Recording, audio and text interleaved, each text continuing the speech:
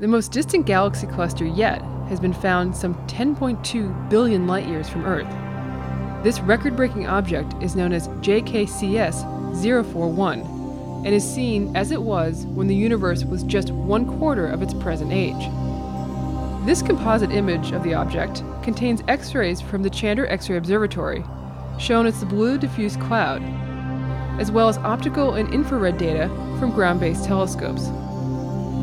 Galaxy clusters are the largest objects in the universe held together by gravity.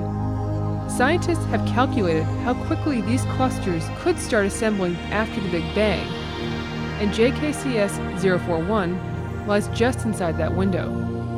Future observations will provide scientists with an opportunity to learn about how the universe evolved at this crucial stage.